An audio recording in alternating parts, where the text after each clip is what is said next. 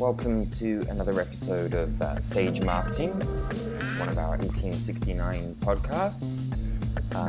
My name is Martin Beanie. I'm the Marketing Director at Cornell University Press, and today I'm lucky enough to be chatting with Sarah Henning-Stout. She's a Senior Publicist over at Princeton University Press.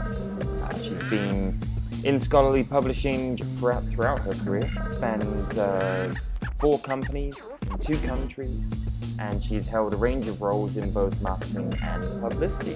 So she's going to join us, and we're really grateful to have a chance to chat to her. Well, welcome, Sarah. Thanks for joining me. Thanks so much for having me, Martin.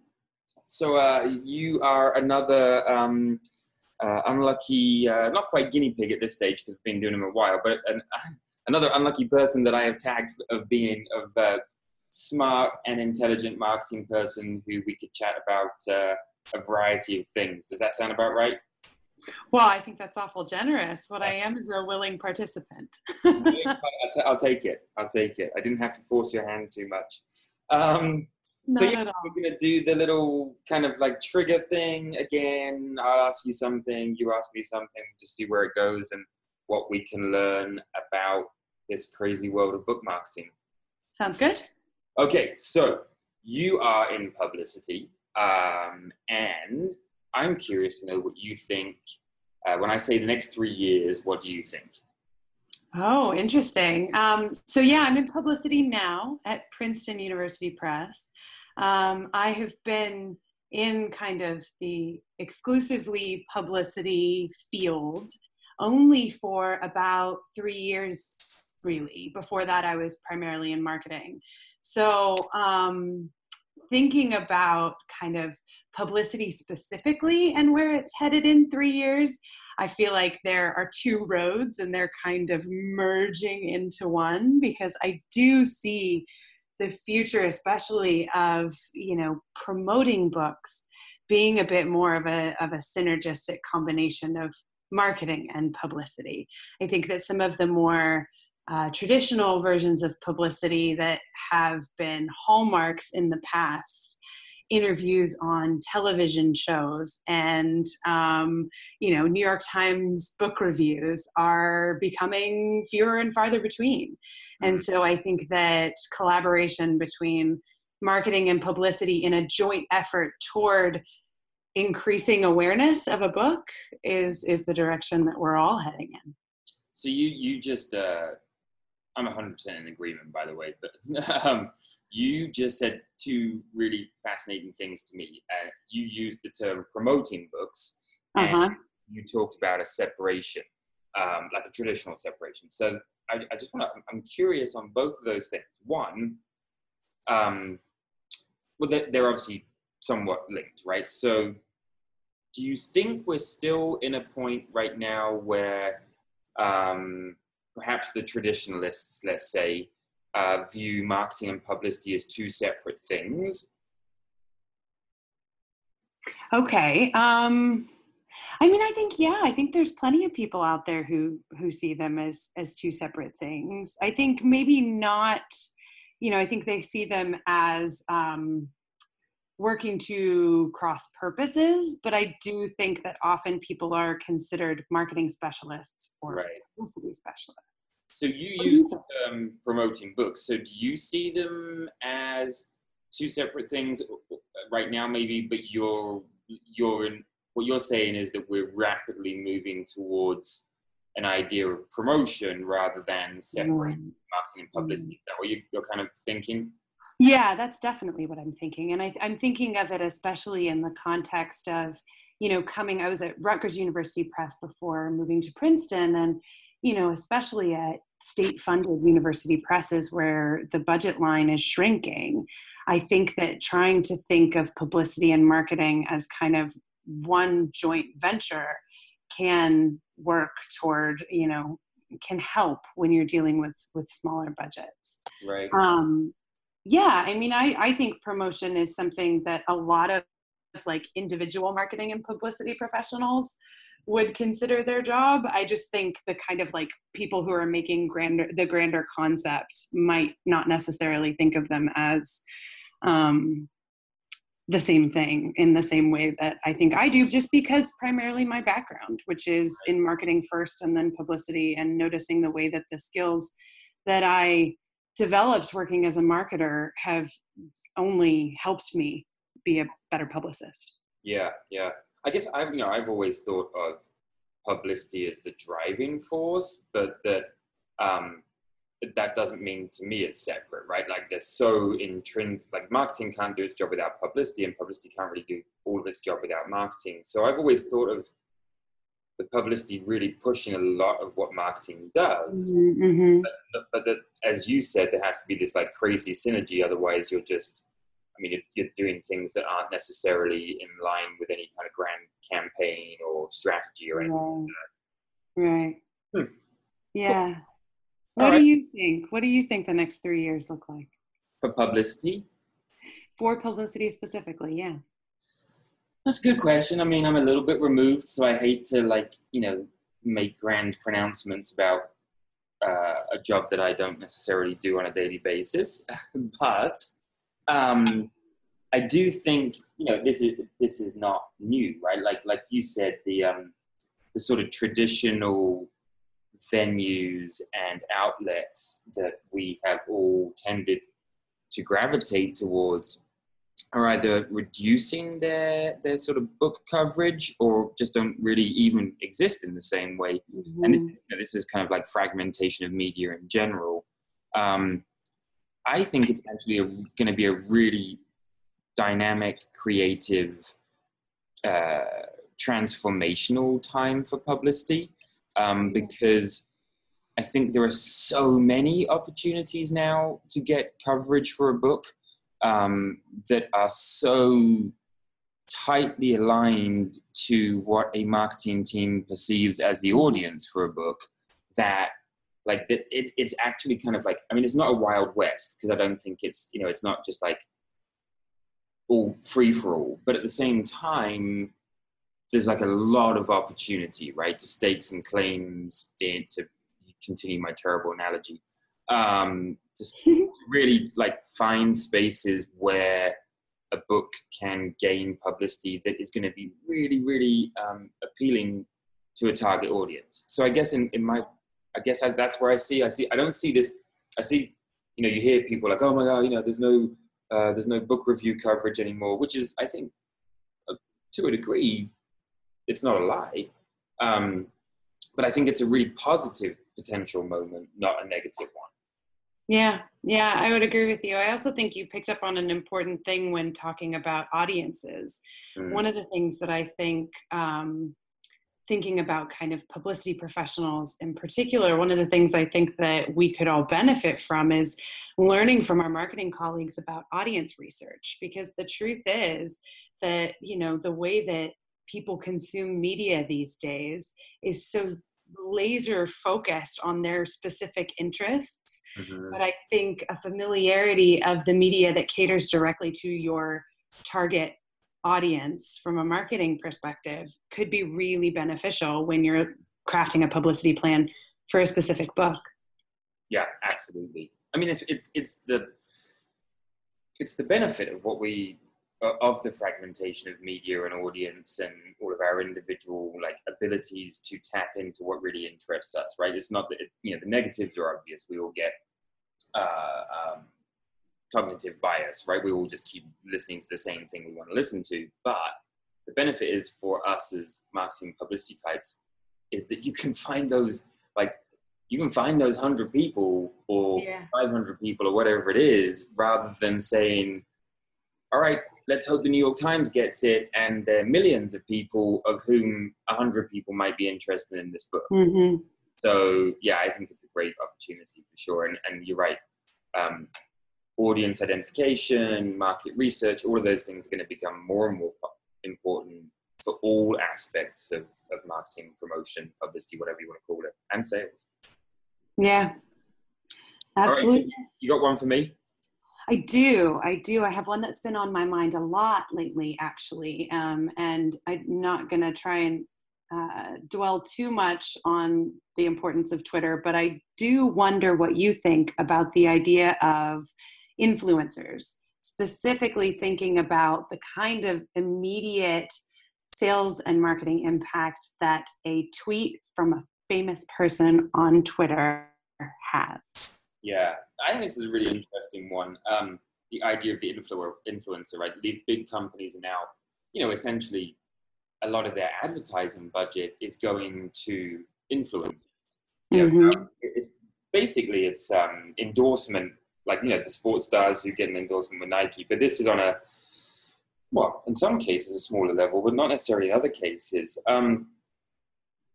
If you can, so I think there's multiple aspects, so I'll dive into them separately. I think if you can get, I think you had mentioned to me at some point, Bill Gates or Roxane Gay, if you can get those to tweet about your book in a seemingly non-advertising manner, is there any better publicity? I don't think so. I think we're all so connected to we're also interested in what these people think, who are having a massive impact on our lives at the moment. That if they say something positive, heck, even if they just, even if they are just like, it's a tweet of a picture of one of them and they're walking down the street and they happen to have the book sticking out of their bag or something, like, that's a pretty big deal, especially for, those of us who are in the university press world who perhaps don't have access to these people on a daily basis, right? So I think that's a really, really interesting thing that is changing in what we do.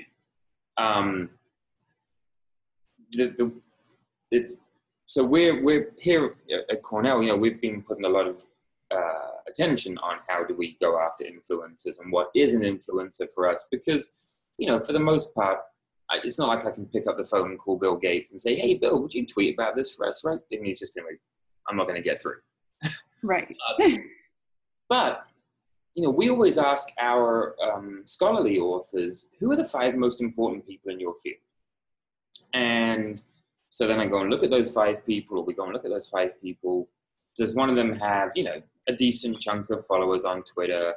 Yeah, okay. Let's see if we can get that person to say something about this book.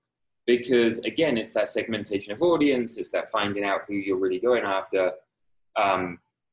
The 1,000 people who follow, influential scholar A in that field, there's a good chance they might follow Bill Gates. But I can get to scholar A, who, when she says, oh my God, I just got this book, I love it, you have to read it and use it in your classes. And the 1,000 other scholars who follow her are like, whoa, Scholar A just said, this is the book I've got to use in my class. That is influence. And that's I think, become more and more important. The last thing I'll say about this, the weird part of this is, I think you would ask me, is it the new New York Times Review? Okay. So I think there's a massive amount of author education that we have to go through to get to the point where it is the new New York Times Review. Because I think if you talk to the average author on our lists and said, okay, we're going to go after these 3 influencers and we're going to make that part of our campaign because they can really help swing things here and really increase sales. But we're not really going to push the New York Times because we know they're not going to review it. I think the reaction you'd get would be like, what? That's not marketing. Why aren't you sending it to the New York Times for review? And so I think even though we are seeing the benefit already, we're at a point where we really have to change the mindset, maybe of some of our colleagues, but also more importantly of our authors. I agree. Yeah, I think that's probably the next hurdle. Are you investigating or doing anything with influencers or? Oh, absolutely. Yeah, definitely. I mean, when I moved over to Princeton, took over the popular science, natural history, and math lists. And those, I think, in particular, lend themselves to kind of existing communities, which is a very marketing term. But yeah, looking at the people who are influential in specific spaces, what you were talking about with Scholar A, I think, lends itself naturally to what we we're both projecting as the direction that publicity and marketing are moving in the future. And so I think that the impact that outreach to influencers has is more immediately noticeable than maybe even conventional book reviews have been in the past. And that in order for that to be acknowledged, we're going to have to do the hard work behind the scenes to convince people of that, both our colleagues in editorial and our authors. Yeah, yeah. So I have a follow-up question here for you. So you're in the industry, but you're also a reader. Do you pay more, like on a personal level? You don't have to share, but hey, you're on a podcast, you might as well. Do you pay more attention to a review or an influencer? Hands down influencer. Yeah, I would as well. Question. I have actively bought books. In fact, I just did this morning. I bought a new copy of DeRay McKesson's book, which is coming out the day after Labor Day.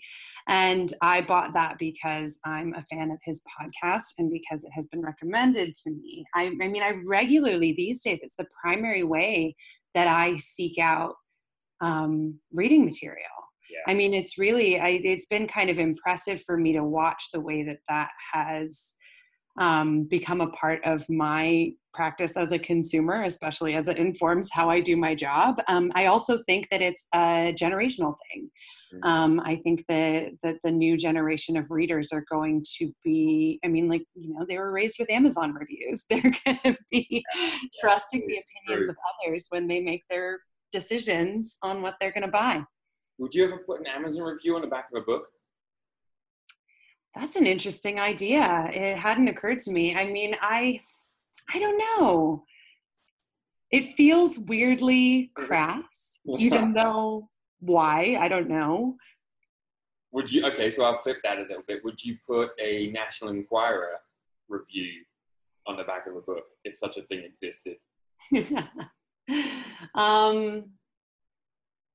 Yeah, it's interesting because I think they're probably, you know, an Amazon review should carry more clout because it's from an actual person who read the book, whereas I don't think you'd be guaranteed of that with a National Enquirer reviewer. You don't have to answer. I just, you know, the whole Amazon review thing fascinates me because just what you said, that's a person who actually read the book, right? Like an actual customer who doesn't really, I mean, some of them, sure, you know, the heavy hitter reviewers on Amazon, but whatever, but most people who post a review of a book they read, either on Goodreads or Amazon or elsewhere, their intent is just to tell people that they really like the book, right? Not to, I don't know, they're not trying to sway any opinions. I just think they're so real. Yeah. Not the obviously fake ones, but the real read. I just feel like they're real, and yet you're right. There's this stigma. I mean, if you turned around and put 3 Amazon reviews and a Goodreads review on the back of a scholarly book, I think people would be like, what? Yeah, I do wonder though if there would be some way to do it where, you know, like I would be curious in a kind of A/B testing way. You know, if you could print, if you had all the money in the world to experiment and you could print a new in paperback that had only kind of media and scholarly journal review quotes on the back, and then another version of that paperback that had only Goodreads and Amazon reviews on the back. That's a fascinating A/B test. You could totally do it, by the way, because so if you do a POV version, right, and you just have 2, I mean, you're basically just doing 2 covers. Right. And yeah, you'd have to have a controlled environment. You'd have to, I don't know, maybe do it at a scholarly conference or something. And just see if it made just see what the difference. Interesting. I'd be fascinated to see the result of that. Yeah, I'm going to experiment. Okay. Let's move on to another thing for you. Good call. So, I don't know even if these things necessarily exist. They do in my mind. So I'm going to say to you, so what's the publicity tool that you get most excited about? Yeah, this one was a little bit of a stumper for me. I was trying to figure it out because I'm torn in a couple different directions. The one that I consider a publicity tool that makes me better at my job and that I rely on every day would be Cision. And I hate saying it a little bit because they're the Amazon of, media content management. But they're going to love you for that. That's going to be like, if they hear that's going to be a quote on their next advertising campaign. Oh, completely. Yeah. No, I mean, they love basking in the glory of the fact that we're also reliant on them. But yeah, they've recently done an update that involves a lot of kind of media monitoring tools that I found really helpful, because the truth is it's really hard to stay on top of that stuff and to see, where you're getting traction, especially on social media. And so a lot of the kind of, the data that exists out there and the monitoring can be really beneficial. One of the things I use there, speaking of influencers, is when I have a niche book, a book with a very specific subject, or that I want to reach people who are thinking about something specifically. I have two examples. One was I had a book called Life on Mars, that was kind of about the ethical implications of whether we should explore Mars further until we've determined if there's life there. And I went through Cision and was able to search for people who had been tweeting about Mars over the past 6 months.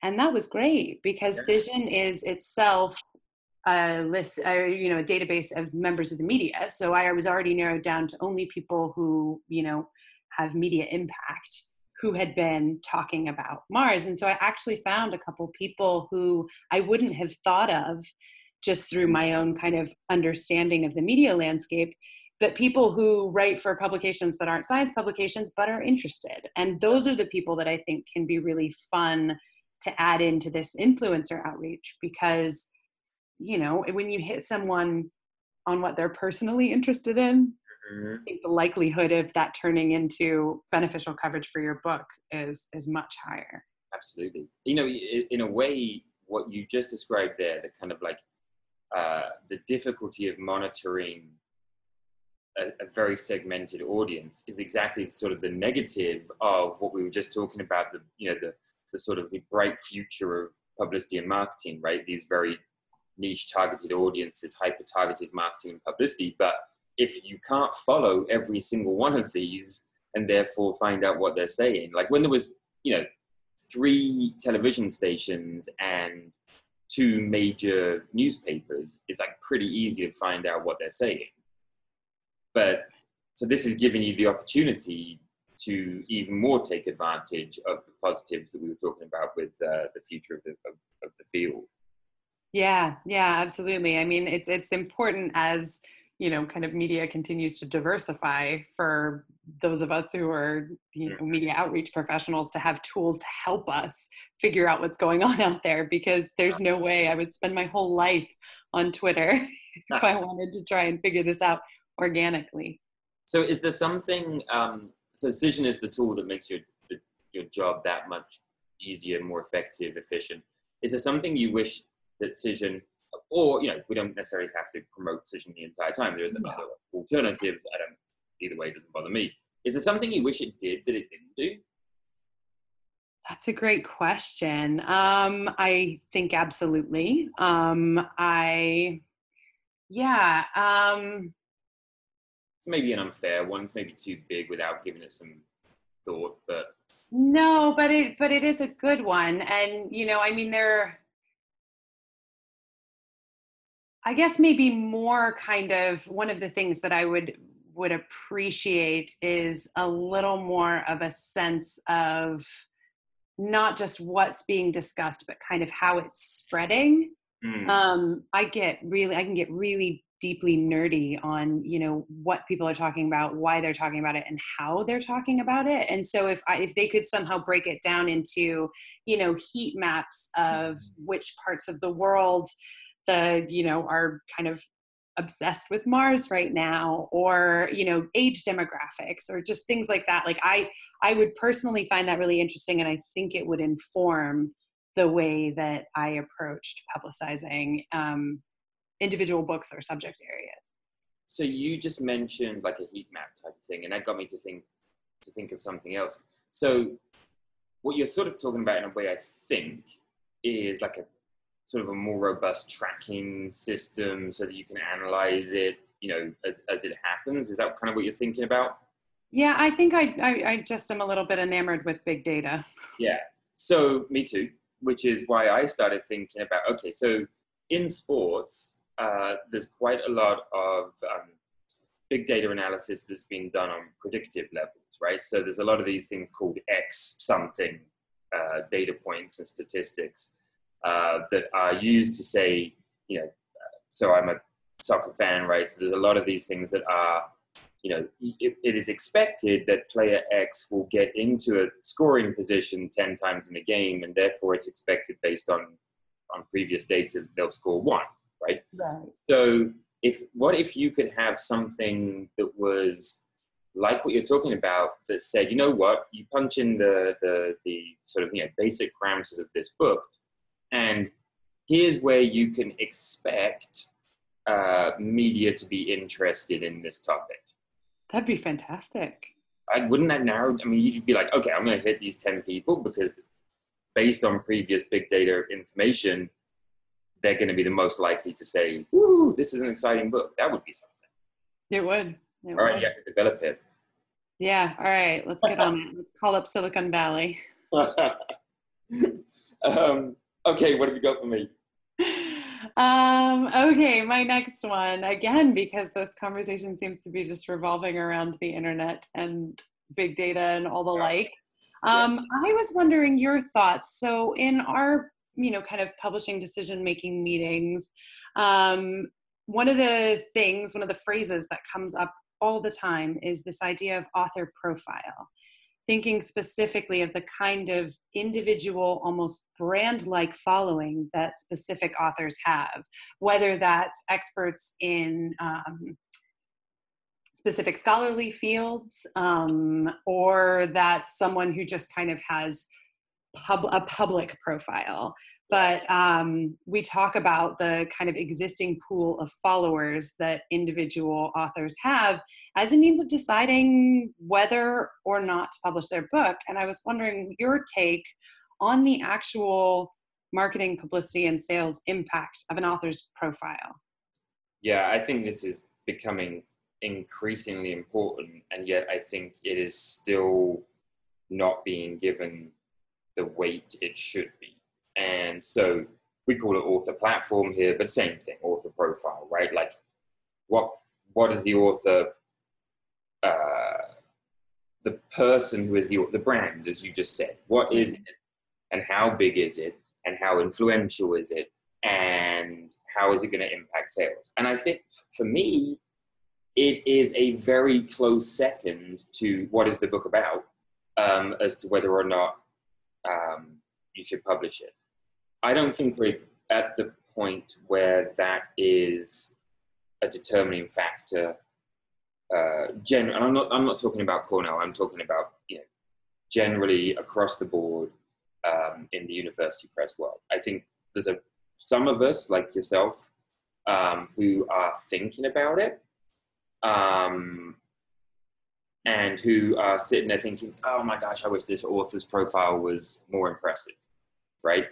And I think we're beginning to see authors come through who have an understanding of the impact of it, partly because of a generational thing. And I think it is just more and more and more important, because what they can bring, if they have a significant profile, is people who are interested in what they say. And in the end, it's really, that's what you need, right? Like you need people to be interested in what the author is saying in order for them to buy the book. So you guys have a number of these on your list. We have some as well. And those are like genuinely famous people.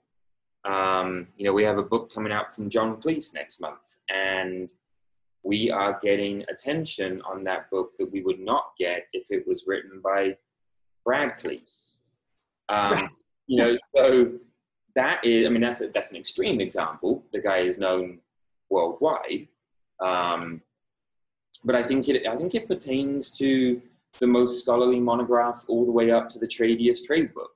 The more, the more a platform of an author can be leveraged, the better. And so, we talk about this every week when we're thinking about new books in the marketing team, and we say, okay, well, so for instance, is this scholar, let's say they're a brand new scholar, but are they like a rising star, right? Are people already talking about them?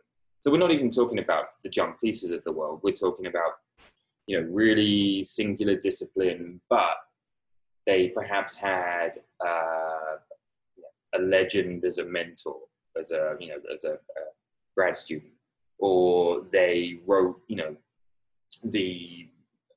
they won the most prestigious grad student essay prize, whatever it is. That's already a platform. That's already a profile that is perhaps bigger than the average. And I think that's a really good reason to say, yeah, let's look into doing this book. That's interesting. Because I understand, I understand where you're coming from kind of like the benefits to, the press, and especially expanding publicity reach for, a press that might not expect it. And so many UPs are in that space. I would a little bit disagree with you, because I think actually it's kind of the pendulum has swung in the opposite direction. Oh, yeah. And that we might be verging toward putting a little bit of too much emphasis on an author's existing platform.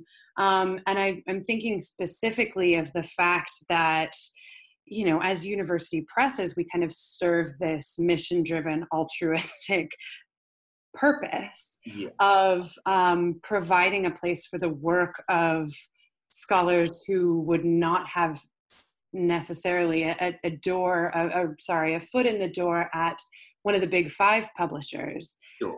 Or who might not think of writing a book if it weren't for the fact that our commissioning editors are so ingrained in their scholarly community and have encouraged them to do so. I think about it specifically in the sciences. We have a really good kind of parallel example running right now in our fall season, where our lead science book is from Martin Rees, who's probably the UK's most famous scientist. And he is writing a book for us on the future, and it's short and it's accessible and it's going to get excellent press coverage.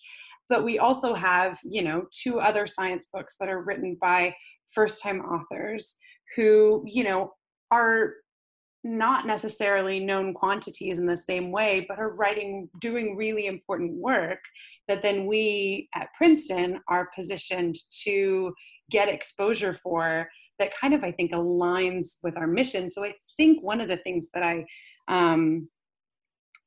think can be important going forward is figuring out how to balance prioritizing authors with big platforms or profiles, certainly, but not at the detriment of what we're doing in the scholarly space. Yeah, I think that's, I don't think that's arguable. I don't think it's all about platform, which is why I don't think it's the most important aspect.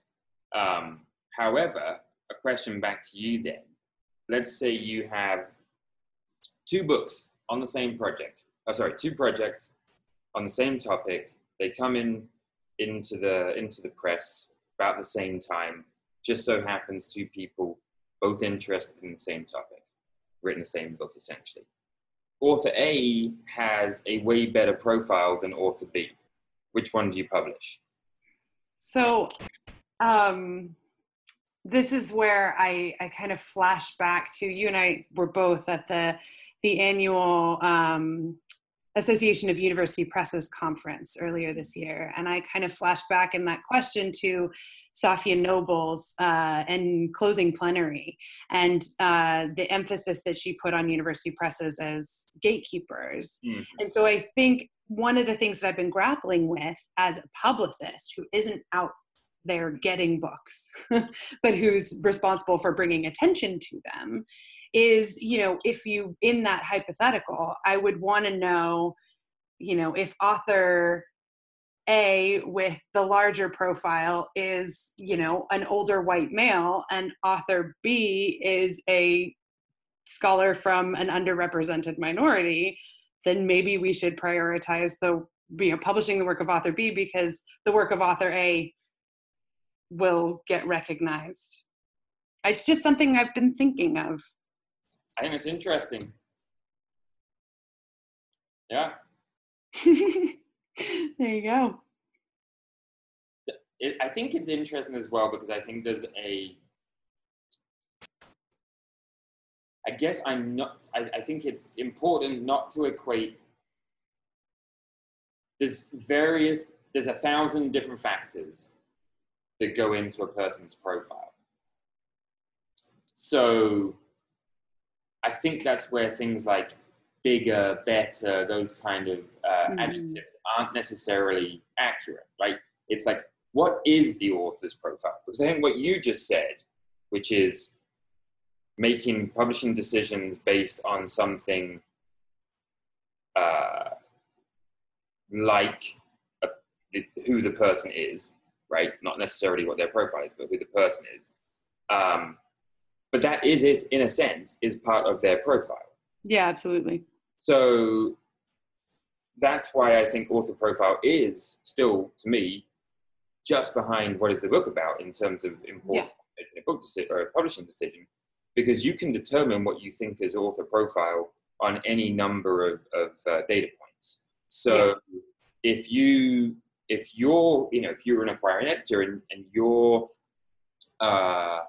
key thing in an author profile was what is their quote unquote demographic, right? Then that's going to be really important to you, and you're going to then look at it as that a person that fits the demographic you want to publish is going to have a better profile for you and that press than a person who doesn't fit that demographic. Yeah. So I think that's the thing. We're all trying to figure out how we define this profile platform. Like it's a little bit it's a little bit opaque right now. It is. I think people get obsessed with the idea of equating author platform, author profile to social media platform. Yeah. And I don't think the two things are the same. I think they can be one aspect of it. Like if you have 100,000 Twitter followers, that's probably... I'm not mad at you. Right. But if you have 100, it doesn't mean your profile is no good. Absolutely. Right? So yeah. Anyway, okay. Last one for you. What do you wish authors knew about publicity? Gosh, that's the big one, isn't it? Yeah, that's kind of the key. There are so many things. But one you touched on, I think relatively early in our conversation, is this idea of kind of the holy grail of the book review.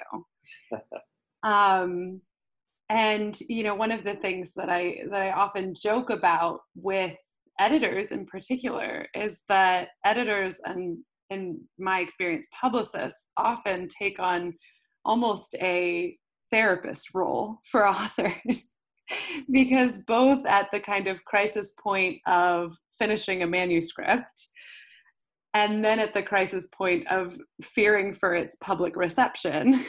Yeah. Understandably, people need to be reassured. And so I think one of the things that would be really helpful for me, for anyone who is considering writing a book or publishing a book, to bear in mind that there are so many ways for people to find out about their book, and that a traditional book review is not the holy grail that it perhaps once was. All right. Well, I think that's a great place to leave this. I don't think I need to say anything about that. And I hope that all the authors in the world stay through the 40 odd minutes of our little chat. Yeah, really. Edifying and interesting and stimulating. Because if they heard that, that's all they need to know. There we go. Sarah, thanks very much for joining me. I really appreciate it. And enjoy the rest of your summer. Thanks so much, Martin. You as well.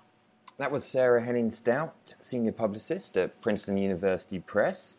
As you can tell, she's a big fan of Sophia Noble. And she asked if I would make sure that you all knew that the book she was referencing is Algorithms of Oppression. I'm pretty sure you can find that wherever you like to buy books, so go out and do that. If you want to follow Sarah on Twitter, she tweets at shsnaps. If you want to follow me, it's at Martin Beanie, and you've been listening to Sage Marketing.